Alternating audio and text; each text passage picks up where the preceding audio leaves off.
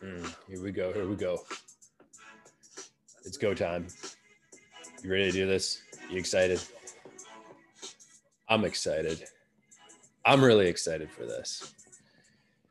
All right, let's do this. Podcast time. We're into number 11. Yeah, we hit double digits last week. I'm excited. I'm still rolling, still going with this. This is going pretty well. I'm glad that you guys like it. It just makes me keep on going with it. So let's fire it up. This is an amazing week so far. I can't tell you how amazing it is. We have lots going on, a ton of things going on in the group. Woo! Yeah, Lotta's in here. Yeah. Fire off the gifts. I want to see some gifts. If you've been hit by stress this week, give me a gift down below. Show me how stressed out you've been this week. I want to know if stress is okay. Maybe stress is pretty bad. Anyways, give me a gift down below in the comments. Symbolize how you're feeling or the most stressful part of your week so far. Give me a gift that resembles how stressful you were during that. Now, I'm not seeing gifts yet. Oh, it takes a minute. Send those gifts down there. First of all, I want to send out some shout outs. This week has been an incredible week so far. Really incredible. BMAC officially down 25 pounds. 25 pounds in his journey already. So good. Dan Gold hit a record. He's at another record. Still going down. We got a new guy in the group. Michael Schremser. He's been there maybe a week in the group, but he's clearly embarked on a new journey. If you've seen his post, check him out. He's, got to the point where he was eating too much, drinking too much, a lot of beer in Austria. So yeah, we got lots of beer like Austria. I know what that's all about, but was gaining weight. Wasn't really happy in the position. So he put his foot down. He's made some changes. He's already dropped a few pounds. So he's even more hungrier now. Even though he's only dropped a few, he's even more hungrier. So lots of respect to Michael. And then everybody else, huge shout out that's doing the 5-day challenge. That is going crazy. Lots of pounds dropped this week already. This is only day 3 of it. So it's, we're not even halfway through it. Coming up to halfway point, but we are getting there. Now, let's get into the stress talk, shall we? If you read the caption, we're talking about stress today. I'm going through a number of things. What is the stress hormone?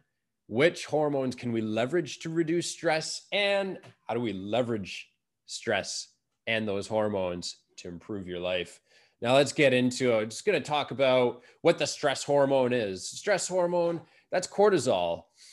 But I'm going to tell you a story a little bit later on with just a little bit about the high performers I work with and how we leverage the stress hormones and all the other hormones to increase their productivity. So you want to hang around for the high performer strategy that we're using. You don't want to miss out. But in the meantime, let's just talk stress. The stress hormone called cortisol, it's released by your adrenal glands. So adrenal glands, they might strike something with you guys. I'm not going to talk about adrenal glands today. The adrenal fatigue, I'm going to save that for another podcast. But cortisol, the stress hormone, is released by the adrenal glands. Now, cortisol, we kind of have a love-hate relationship with it. It's important for helping your body deal with stressful situations. Your brain triggers it to release in response to like all kinds of different types of stress. However, when cortisol levels are too high for too long, it can hurt you more than it helps you. So first of all, we do need it. Second of all, if we get too much of it, it could be a bad thing, just like a lot of things in life. It's all about balance, right?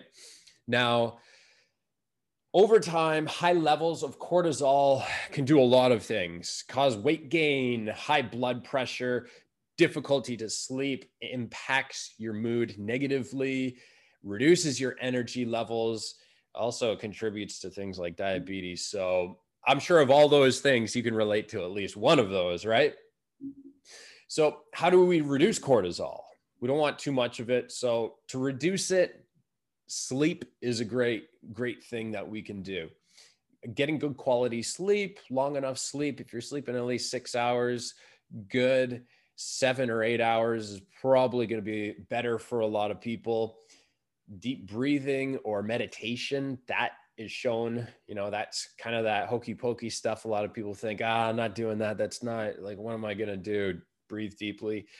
There's huge scientific evidence in that. Slowing down, controlling your breathing, all that. One of the big things that's going on a lot in this group is exercise. That's one thing that you can use to reduce your cortisol levels.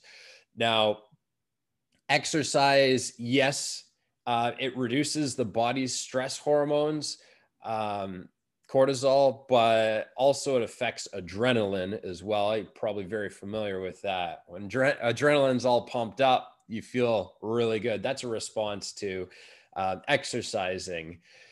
So exercise, it stimulates another hormone called endorphins. If you've heard of endorphins, they're chemicals in the brain that is really just your body's natural painkillers and mood elevators. They're responsible for reducing your weight, alleviating depression, boosting your self-esteem, making you feel happy. They have a huge beneficial impact on your body. So taking advantage of endorphins is obviously something you want to do. Exercise is huge in increasing your endorphins. So I really do want to emphasize the part on exercise. Exercise is key, but not exercising too much. This is something that a lot of people get too caught up with. The weekend warriors, the guys that don't exercise too much during the week because they're too busy with work, family, life, everything, responsibilities, but then completely destroy their workouts on the weekend, like 2 hours in the gym, 3 hours in the gym, intensity to the max. That's something that will push you the opposite direction. A lot of your testosterone gains, signaling all the good things in your body, peak around that hour mark, even before that 1 hour mark in your workout. Beyond that, that curve starts to decline. So if you exercise too long, you'll get a negative effect out of the workout. You'll have some benefits, but you'll also have a lot of negatives. One of them, increasing the cortisol. So you want to be careful with exercising. Do it enough.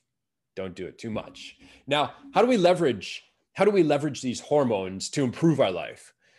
As I mentioned earlier, I got a story about, the high performers that I work with and how we leverage these things. Now, think about how amazing you feel right after a workout. Near the end of the workout, you're on top of the world, and immediately after the workout, you feel incredible. Not all the time, but a lot of times you feel pretty incredible. It's not common to have all of your workouts amazing. Remember that. But most of your workouts, you'll feel pretty incredible afterwards. Now, with the high performers, what we do is we schedule the workouts around their schedule and they're before very important, tough, difficult, stressful tasks that they have in their day. So that can be work meetings with the boss, times where they have to be like peak performing. Now, those workouts, typically they're going to be earlier in the day. A lot of high performers take advantage of the beginning of the day because that's where the body has the most amount of energy. You can deal with the stressful tasks, but also if you have your workouts earlier in the day, if you have the capability, if your work accommodates for you to get those workouts in earlier in the day, or maybe you just have to wake up earlier to be able to fit those workouts in, that is a great idea, as opposed to scheduling them at the end of the day, at the end of the workday, because you're a little bit more tired. But if you can get those endorphins sky high before any type of tough, difficult task, then chances are you're going to be happier. That's what endorphins do. Your mood is going to be elevated. You're going to be in a much more positive mindset throughout any kind of meeting or difficult time. and you're probably going to succeed or have a higher chance of success with whatever you're doing when your mood is like that, you know? So that is one of the biggest takeaways I can recommend for people. If you're exercising before these difficult tasks, perfect. Not everybody has that opportunity. Work doesn't always accommodate for it, family life, all that stuff. But think about on the weekend, you know, if you have things to do, a to-do list on a Saturday or a Sunday, but you're also planning on working out that day as well. It doesn't necessarily make sense to work out at 4 or 5 p.m.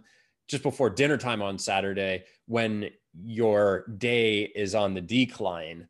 Try and get those workouts in before the difficult tasks or that to-do list that your partner's got set up for you. I know you got lots to do on a Saturday and Sunday. So if you're trying to fit in that workout, get it done as early as you can. Get those endorphins sky high, help get that cortisol level down, reduce the stress, and you're going to be ready to attack those tasks. That's what it's all about. Get those energy levels high, and chances are you're going to have a higher level of success with whatever you're doing when your endorphins are extremely high. Now, thanks for jumping in to today's podcast. I hope you're able to take advantage of it. Again, post some gifts down below that represent how stressed you've been this week. And just think back, if possibly you could have had a little bit of a workout before these stressful times, maybe to break up the stressfulness of your day, or maybe get in a workout earlier in the day so you can handle those the stressful times with your boss or just those stressful tasks. If you can get in that workout maybe a little bit earlier, that might be a good idea. I'll catch you guys next time, 11 a.m. next week, next Wednesday, same time, same day of the week. Till then, I'll see you in the group. Take care.